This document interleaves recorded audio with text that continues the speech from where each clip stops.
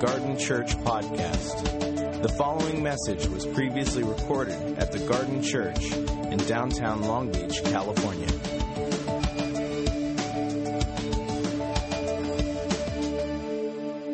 Good morning, everyone.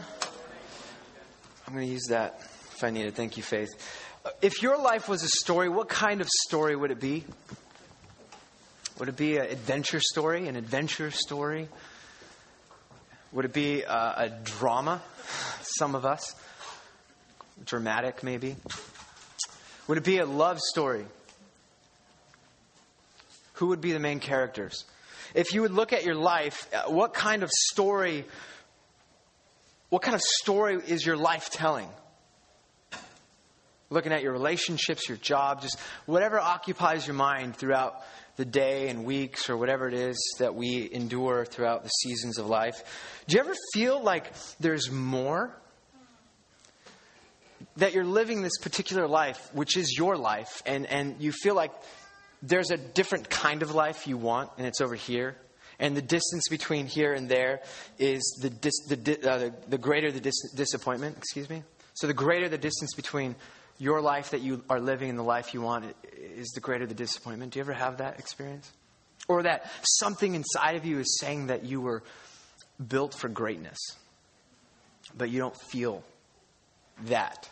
The story you're living is anything other than that. Does anyone else struggle here with those things like I do? I've been thinking about that lately because I've been having a lot of conversations with friends and people that I walk with in the garden and outside, friends that don't know Jesus. And I just realized that so many of us are living these lives that are they're on autopilot. They're not the lives we want. And we're distracted. And we're so busy, we don't know what to do with ourselves. We are tired and anxious. We're exhausted. We're filling ourselves with emptiness. We entertain ourselves to death, and we long. There's this longing inside of us for something more. And I wonder if we are missing out on something really, really great in life. I wonder if we're missing out on something that's magnificent, something that's significant and amazing. I wonder if the lives we really want, this is what I'm wondering. As you can tell, I'm figuring out as I go. I'm wondering if the life that Jesus is calling us into, if our life is getting in the way of the life Jesus is calling us into. This morning, I'm going to continue our series in the book of Acts. And there are a bunch of new people visiting. So we're in a series called Acts Empowered for Life. And we're looking at the stories throughout the book of Acts of how God kind of continues the mission of Jesus through ordinary people. And see, Acts is written by a guy named Luke, and Luke writes the Gospel of Luke, and that's part 1, and part 2 is Acts, and it's the continuation of the first part, which is the story of Jesus, his life, death, resurrection, and ministry. And Acts is the continuation of his ministry through everyday, ordinary people doing everyday, ordinary things, empowered by the Holy Spirit, and significant and extraordinary things happen. And so over the last few weeks, we've been kind of jumping around the first few chapters of this book, but I want to go back to the chapter 1 and then go to chapter 6 and 8, if you will. So if you have a Bible, can I just see the Bibles if you have your Bible here? And if I see a phone, put it down. Just kidding. There's some Bibles up here in the front. This is worth studying and reading. And Acts chapter 1, verse 8 says this. It says, if you ever wonder what the mission of the church is, this is it. It says this. This is Jesus talking to the church, or talking to his followers. He says, but you will receive power when the Holy Spirit comes on you, and you will be my witnesses in Jerusalem and in all Judea and Samaria and to the ends of the earth. Jesus says you're going to be witnesses through the power of the Holy Spirit. The Holy Spirit, the life force, the thing that created all things, the breath of God, the Spirit that raised Jesus from the dead is going to come on you as followers and give you power to witness. Now remember, witness is to allow our lives, to transform our lives, to point to Jesus. That it's not just about proclaiming Jesus with our words and mouths or our ideas and thoughts. It's about living a life that points people in the right direction. And that he wants to transform us to do that. And Jesus says Jerusalem, which is like hometown, Judea and Samaria, which would be the places you don't want to go. That this thing that's starting through the power of God is going to be a movement, and it's going to spread to the places that you don't want it to go, including Samaria. Remember what we talked about with Samaria? They were hated by the Jews. It was like the Bloods and the Crips or KKK and Black Panthers. I mean, it was beyond that. The word Samaritan was a derogatory word to the Jewish member. And so you have Samaria, and then eventually to the ends of the earth. This thing's just going to be unstoppable. But over the last few weeks, we looked how the enemy wants to stop the movement of God. That anytime God does something new, it's always opposed. And that's true for your life. Anytime God begins to do something new, you will experience opposition most of the time. And I wonder if some of us that haven't had that experience, are we living a life worthy of opposition? And so we saw that the Satan or Lucifer or the devil or the cosmic powers that are at work in the world against God's way of life, his kingdom, there are supernatural things that are opposing God's way of life. Remember, that's a biblical worldview. In order to have a biblical worldview, we need to have a supernatural worldview. Are you with me? And so Satan begins by threatening the church, and then he begins to persecute the church. He tries to stop it from force from the outside. And then he does something even far worse, which is he begins to plant seeds in hearts of individuals within the church that grow into roots of deception and lies. And basically, he tries to destroy the church from within through something called hypocrisy, which we defined as saying one thing and doing another. That the church will lose its prophetic witness in the world when it says one thing and does another. And when I say church, if you're new to this, I'm not talking to the 501c3 institutions, logos, and branding like the Garden. I'm referring to all of us that have said yes to Jesus and participate in a local church. That all of us the enemy wants to plant seeds and lies in our hearts that will corrupt us from the inside. You with me? And then we're going to look at another way that the enemy begins to work against the church. And it's kind of subtle, but Luke records this in Acts chapter 6. So if you have a Bible, go with me to Acts 6. We're going to look at what happened in the early church when they face a problem. So it says this, verse 1, in those days when the number of disciples was increasing, the Hellenistic Jews among them complained against the Hebraic Jews because their widows were being overlooked in the daily distribution of food. So the 12 gathered all the disciples together and said, it would not be right for us to neglect the ministry of the word of God in order to wait on tables. Brothers and sisters, choose 7 men from among you who are known to be full of the Spirit and wisdom.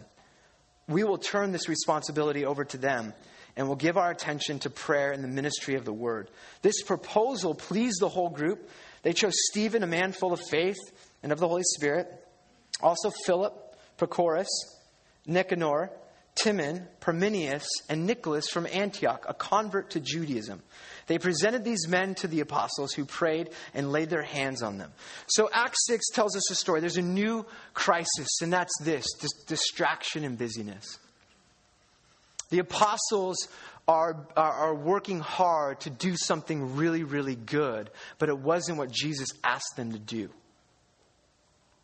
How many of you have been distracted with really good things? So I'm wondering, as we look at this text, what happens is the church is growing, and that's a great thing. But a problem begins to develop when the Hellenistic Jews, which were widows who spoke Greek, probably lived outside of Jerusalem, and didn't have family to care for them if they were widowed. They spoke a different language than the Hebraic Jews, which they spoke Hebrew and Aramaic. They probably had family local in Jerusalem. And what's happening is these two different cultures are clashing within a local church. And some widows are being overlooked for the daily distribution of food. A couple of observations. By chapter 6, people were giving to those that didn't have enough. One observation is the church saw it fit to care for the poor. The church saw it fit to care for those that didn't have enough within its community. So they gave to the apostles, and the apostles distributed to those who had needs. And so that's what we see happening. But then it says that the widows begin to complain, and that translates to grumble or gossip to one another. So it becomes a problem. And the problem is the apostles are passing out food to those that don't have enough food, which is a really, really good task. Would you agree? But they were called to lead this growing movement through preaching and prayer. And so they recognize the problem and they come up with a solution. The solution isn't to say, hey guys, we're too good for the administrative task of setting up and tearing down or doing kids ministry or making coffee in the morning. That's not what they said. They said it wouldn't be okay. It's not right for us to neglect the thing that Jesus asked us to do. We need some help. Be church. Show up, participate, get involved. Are you with me? Okay, we're not talking about money today, so let's lighten up a little bit. Last week was a little... We're just talking about what it means to be church and what it means to follow Jesus and what kind of story our lives are telling when we say we follow Jesus but live other lives. So anyway, they say it's not right for us to neglect the ministry of the Word of God in order to wait on tables. They have a sophisticated logistical administrative problem. How many of you know that exists in the world? How many of you know that it exists in the church, that as the church grows, some of us here have expectations that we should do certain things and do it really well. And the way your other church did it was a lot better than the way we do it. Any of you sent those emails to me lately? Calling you out. And so they say, here's the solution. We're going to raise up some men, 7 men, and here are the qualifications for leadership in the church. Full of the Spirit and wisdom. They're looking for a particular person that has a particular life. A particular life that shows character. That shows faith in God, trust in God, fruit in their lives, gifts in their lives. They're looking for people, if you're full of the Spirit, you're not self-focused, you're other-focused. You move from consumer to missional. And they look for these leaders, and what they're not doing is saying, and I just love it, they're not putting on their website, hey, we need an administrative assistant who's really good at making casseroles, who knows how to do line organization, and that can type 200 words a minute, and they know Google Documents, and they're really good at Excel spreadsheets. They're not looking for the task, they're looking for the hearts. I mean, this is significant. This is a turning point in the book of Acts. This is a turning point in the book of Acts. When there's 12 apostles and there's too much work for them to do, they need to delegate some of the ministry, not because they're over it or bigger than it, but because God's called them to something specific. And they need other men and women who are full of character, full of the Spirit, full of passion, full of Jesus, to continue to do what they were doing, which was a simple administrative task. You with me? And so they raised up 7 dudes to do it. And 7 dudes full of the Spirit and wisdom to continue to do what they were doing. I just wonder if you were sitting in that church, would you say, well, I'm not called to complaining widows? How many of you have been called to complaining widows? Really? Or I don't feel like that fits my personality type. I don't have time to serve nagging, Hellenized Jews.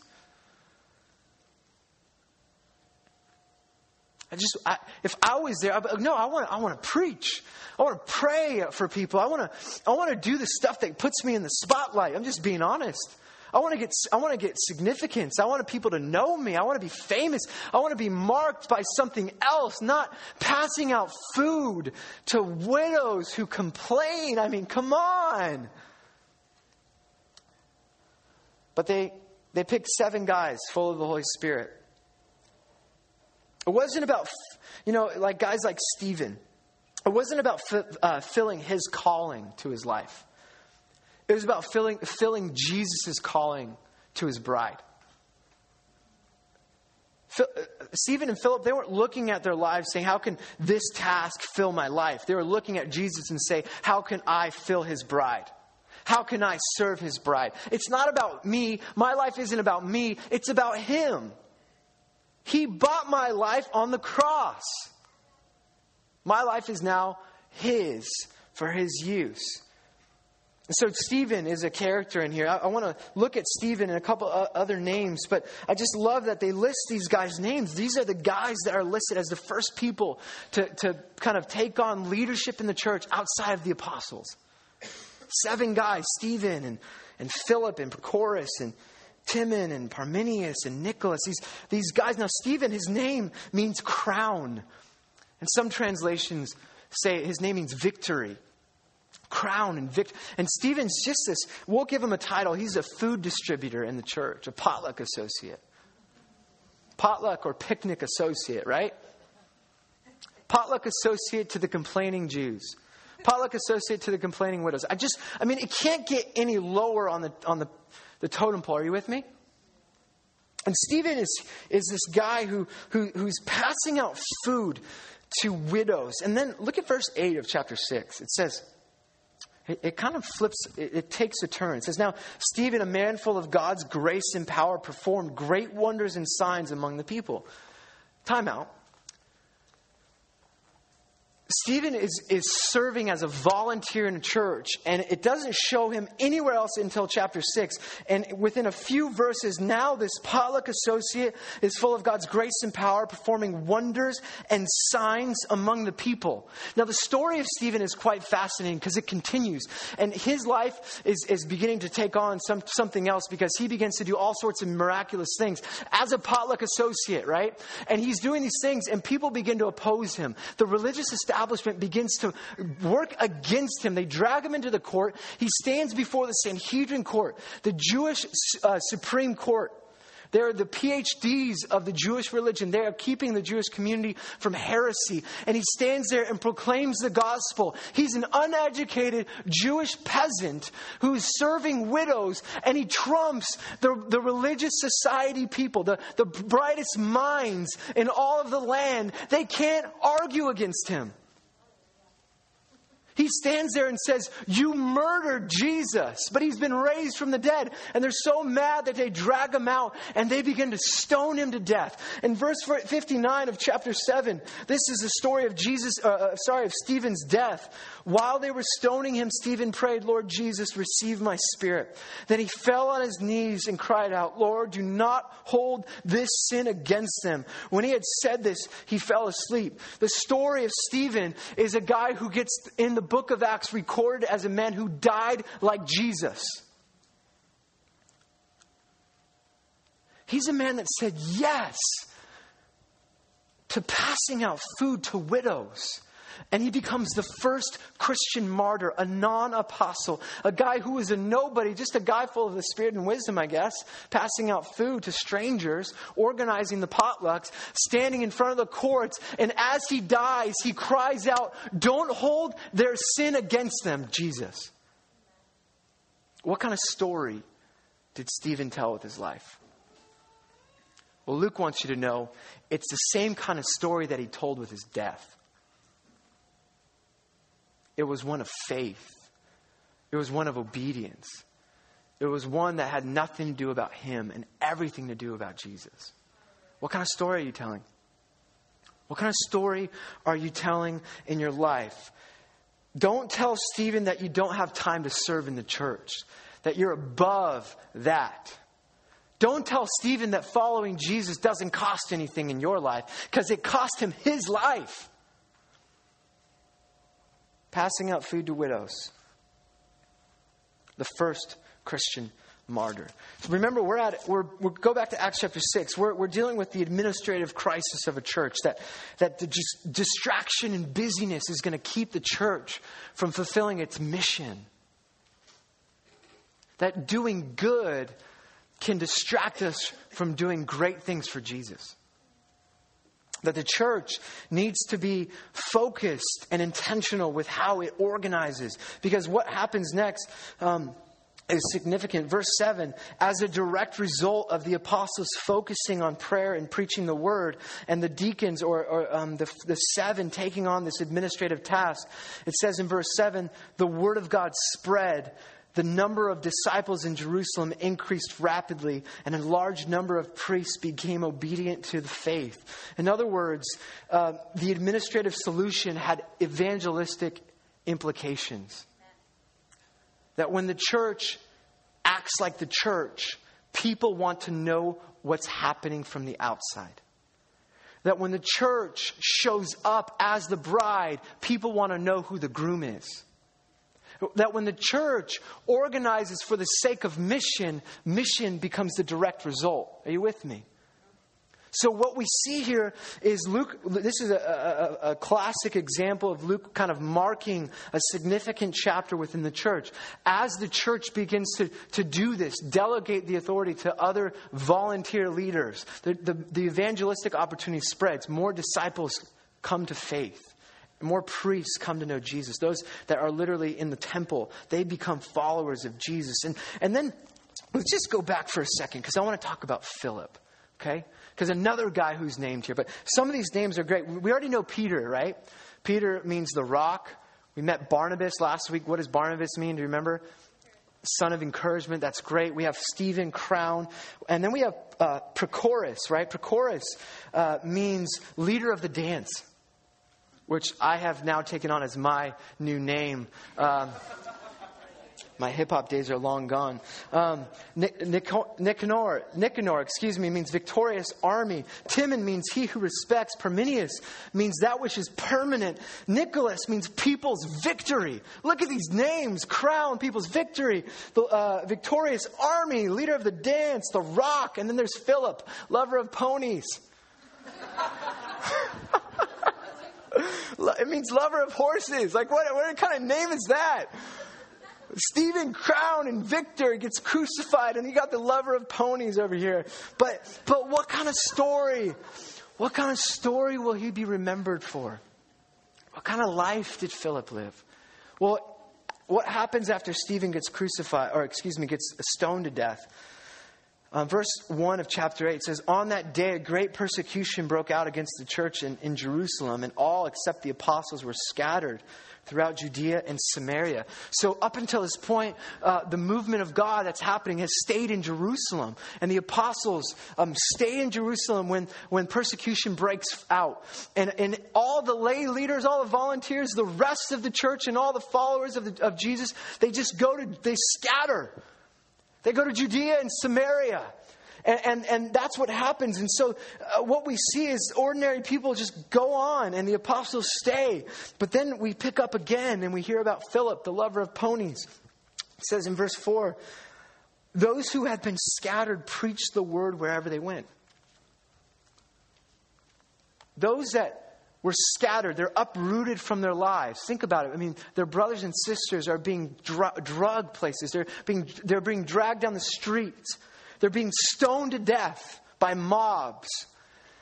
And they scatter for fear of their lives. And while they go, think about the fear, the anxiety, what's happening to their faith as they're processing what's going on. They just share their faith as they go into these different places. And then there's Philip. It says, remember, he's a potluck associate. He's just serving some old ladies that complain. Philip went down to a city in Samaria and proclaimed the Messiah there. Now, we just need to stop. Samaria, we've already mentioned this. It's hated by the Jewish community. These you can't get any further outside of the Jewish faith, of the Jewish culture. The Samaritans were religious heretics. They were hated. They were despised. It was a derogatory word that you wouldn't use. It's the worst thing that Jesus is called in the Gospels, a Samaritan. He goes to that city, and it says he proclaimed the Messiah there. Now, proclaimed is not just sharing one's faith. The word is herald. He's becoming a herald, which is like a messenger from a king. And if you think of a king, sends a messenger and blows a trumpet on a horse and announces some military victory somewhere, or announces some new decree. And in this case, the potluck associate announces the Messiah. He proclaims the gospel of Jesus Christ. He doesn't have authority to do that, or does he? He doesn't have the expertise or the seminary education, or does he? And it goes on in chapter 8, and it says he proclaimed the Messiah there. When the crowds heard Philip, they saw the signs he performed. They all paid close attention to what he said. For with shrieks, impure spirits came out of many, and many who were paralyzed or lame were healed. So there was great joy in the city. Philip is just an ordinary guy who did ordinary things. But if you follow Jesus long enough, you recognize that sometimes being extraordinary is simply doing ordinary things for Jesus. Sometimes being extraordinary is simply doing ordinary things that Jesus asks you to do. What's Philip's story? He's just a volunteer in the church 1 second. And the next second, he becomes a city evangelist. There's no record of him casting out demons before chapter 8. There's no record of him preaching in front of crowds before chapter 8. All they show us is that he was a leader who served those that didn't have enough food to eat.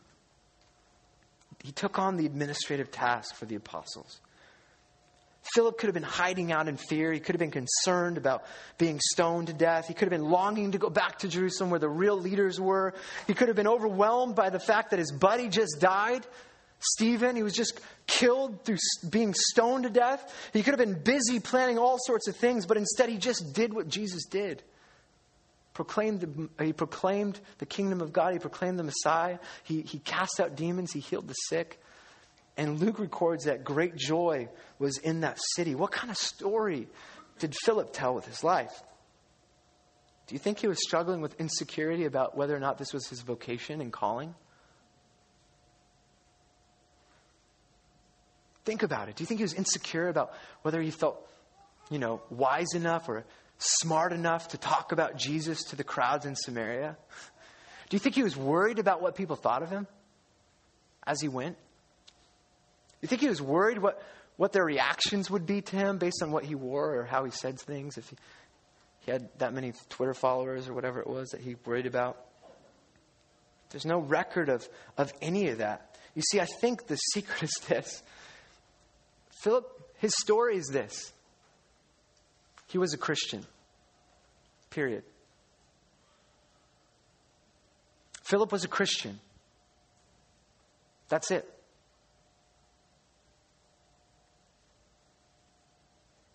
There's nothing else. He was a Christian. Christian means little Christ or like Christ. He was like Jesus. And he did what Jesus did. And for so many of us, we've complicated it. We've allowed all other stories to impact us being Christian. And for Philip, nothing else was greater in his life. Nothing else defined him. And that's the thing about being a Christian is no matter who you are or where you've been or what you've done, Jesus still wants to fill you with power through his Holy Spirit to do what he did. He wants to free you from addiction and pain and your past so that you can live fully alive in him. He wants you to be Christian like him. Because your past doesn't define you. Your job doesn't define you. Your education doesn't define you. Your fear and insecurities don't define you. Your family history doesn't define you. Your pain, your personality type, that doesn't define you. Your depression and anxiety, that doesn't define you. Your relationships don't define you. Your money and stuff don't define you. Jesus defines you. But is that the story you're living? Is that the story we are living? You see, I think Jesus wants to invite us to greatness. I think that thing inside of us that's saying there's more, that you're called to greater things, that's the Spirit of God inside of you. And He's called you to great things. Jesus insists on your greatness. Do you know this? Greater things you will do than He. He calls you onto water to walk, to move mountains with your faith. He's called you to greatness. And if you're looking for greatness, then you look at the potluck associates in the world. You look at those that are washing feet because that's how you define greatness. You define greatness by those that don't get say, that don't have a vote, that all they do is show up and they serve and then nobody notices them. Those are the great kings in the heaven. Those are the giants in heaven. If you want a life of greatness, then get on your knees and wash some feet. That's what Jesus did. What kind of life are you living? What kind of story are you telling? I just wonder how many of us are missing the life Jesus is calling us to because our lives are simply getting in the way. You aren't the main character in your life. Jesus is the main character. You can play a supporting role if you want, because life is not about you. It's about Him. Paul was saying in Acts chapter 20, however, I consider my life worth nothing to me. I consider my life worth nothing to me. My only aim is to finish the race and complete the task the Lord Jesus has given me, the task of testifying to the good news of God's grace. I just invite you to open your eyes. When you look throughout the stories in the Bible, the lives that are lived for God, the adventure stories, the stories of risk and love and obedience, these are the great stories of wonder and miracles. And they're lived through ordinary men and women. Ordinary men and women that choose to allow Jesus to define their life. They live the Jesus story out more than they live my story out. I believe that God wants to release us into some great stories at the garden. I think we're here for a new season in the church world, in society and culture. I really believe it. I'm not speaking prophetically, but maybe I am. I believe there is a new season coming where the world is going to see Christians living as Christians again. Now, it's happening in pockets around the world, but I believe that God is raising up a new generation to change culture and society. I believe this. I believe there are some of you here that are going to do some amazing things because you simply learned how to say yes to Jesus in the passing out of food to widows. And He takes you on a wild adventure. I wonder if some of us are missing the greatest ministry of bringing joy into situations. I love that Luke records this because I think for most of us, we head into work on Monday and it's not like we're bringing the supernatural experience. We're bringing this mundane, I have to go to work experience rather than I'm going to change the atmosphere of my work environment. When I walk into Mackay Coffee, I'm going to let people know that there is a risen King by how I love and treat people around me. That when I walk into the school, I'm going to live in such a way that they can't help but notice that I have Jesus in my life. That's what God's looking for.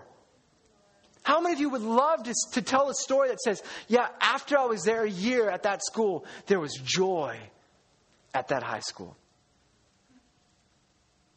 That God did something so profound, that God's grace was on it, that there was joy in all of the coworkers, with all of the coworkers.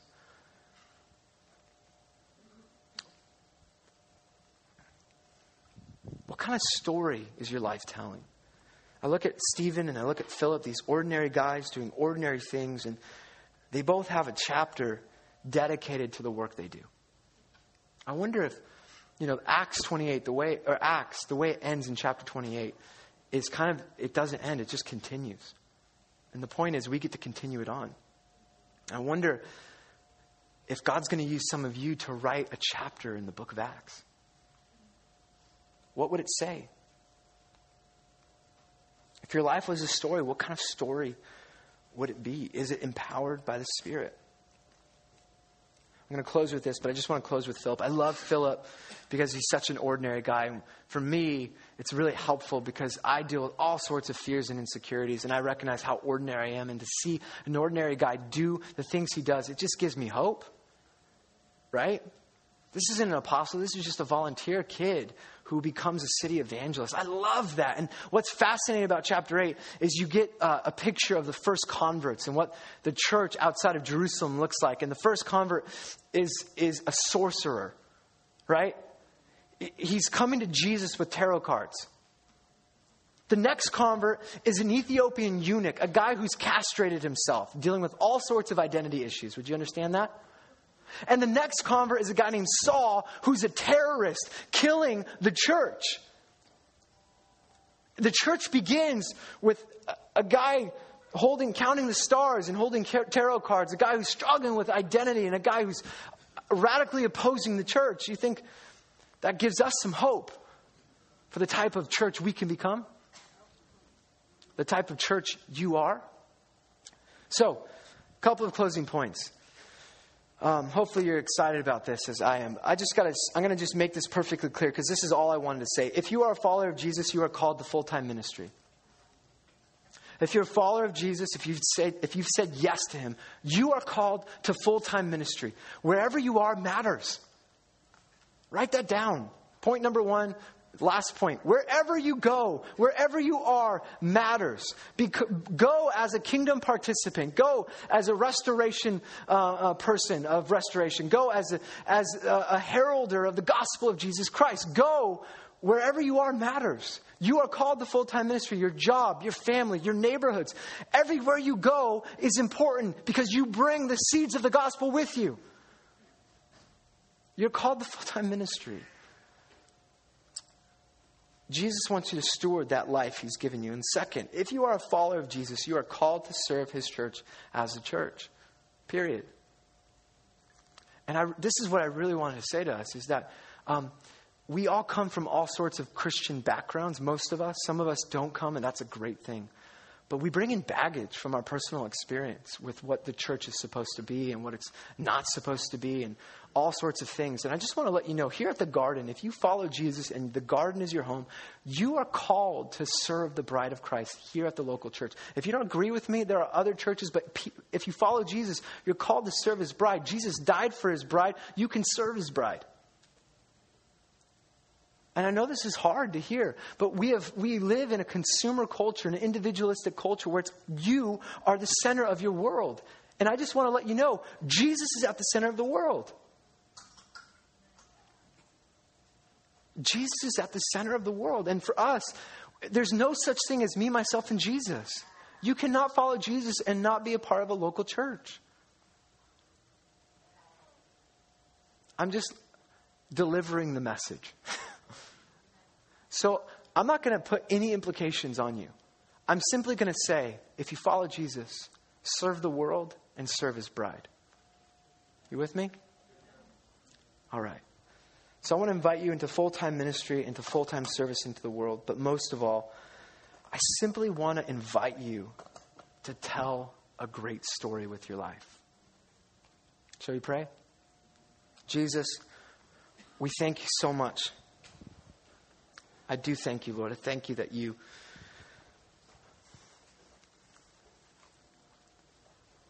thank you for the gospel. You know what? Let's just wait for a moment. Just invite you to close your eyes and just sit. And if you're new to our church, we believe that the Holy Spirit is present always, and sometimes when we create space for him, he'll minister. And I do want to pray for some of us here this morning separately from the message. But let's just wait on the Holy Spirit for a moment. And what that means for me is just close your eyes and just invite the Holy Spirit to minister to you.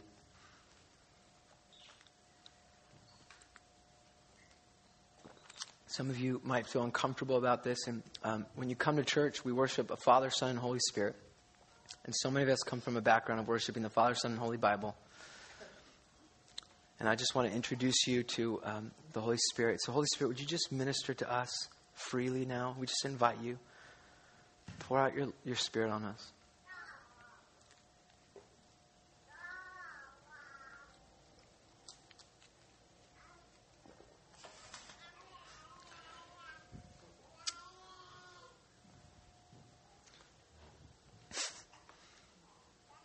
From the mouth of babes, praises to God, right there. Lord, we just invite you to minister now. I want to pray for those of you that the word freedom just means something to you today, that you just feel like you need freedom in your life. I would love to pray for you this morning, invite you to come forward. I want to pray for those of you that need to say yes to Jesus as the main story. That your life you've never said yes to Jesus, or you've been living a different life. And I want to invite you this morning to make a commitment to following Jesus and asking him to kind of redefine the life that you have. Those are two people. I'm going to invite you to come forward in just a second when we all stand. The third thing I want to pray for is identity issues. I just want to pray for those of you that are really struggling with your identity. And it's impacting relationships all over the place. I'd love to pray for you.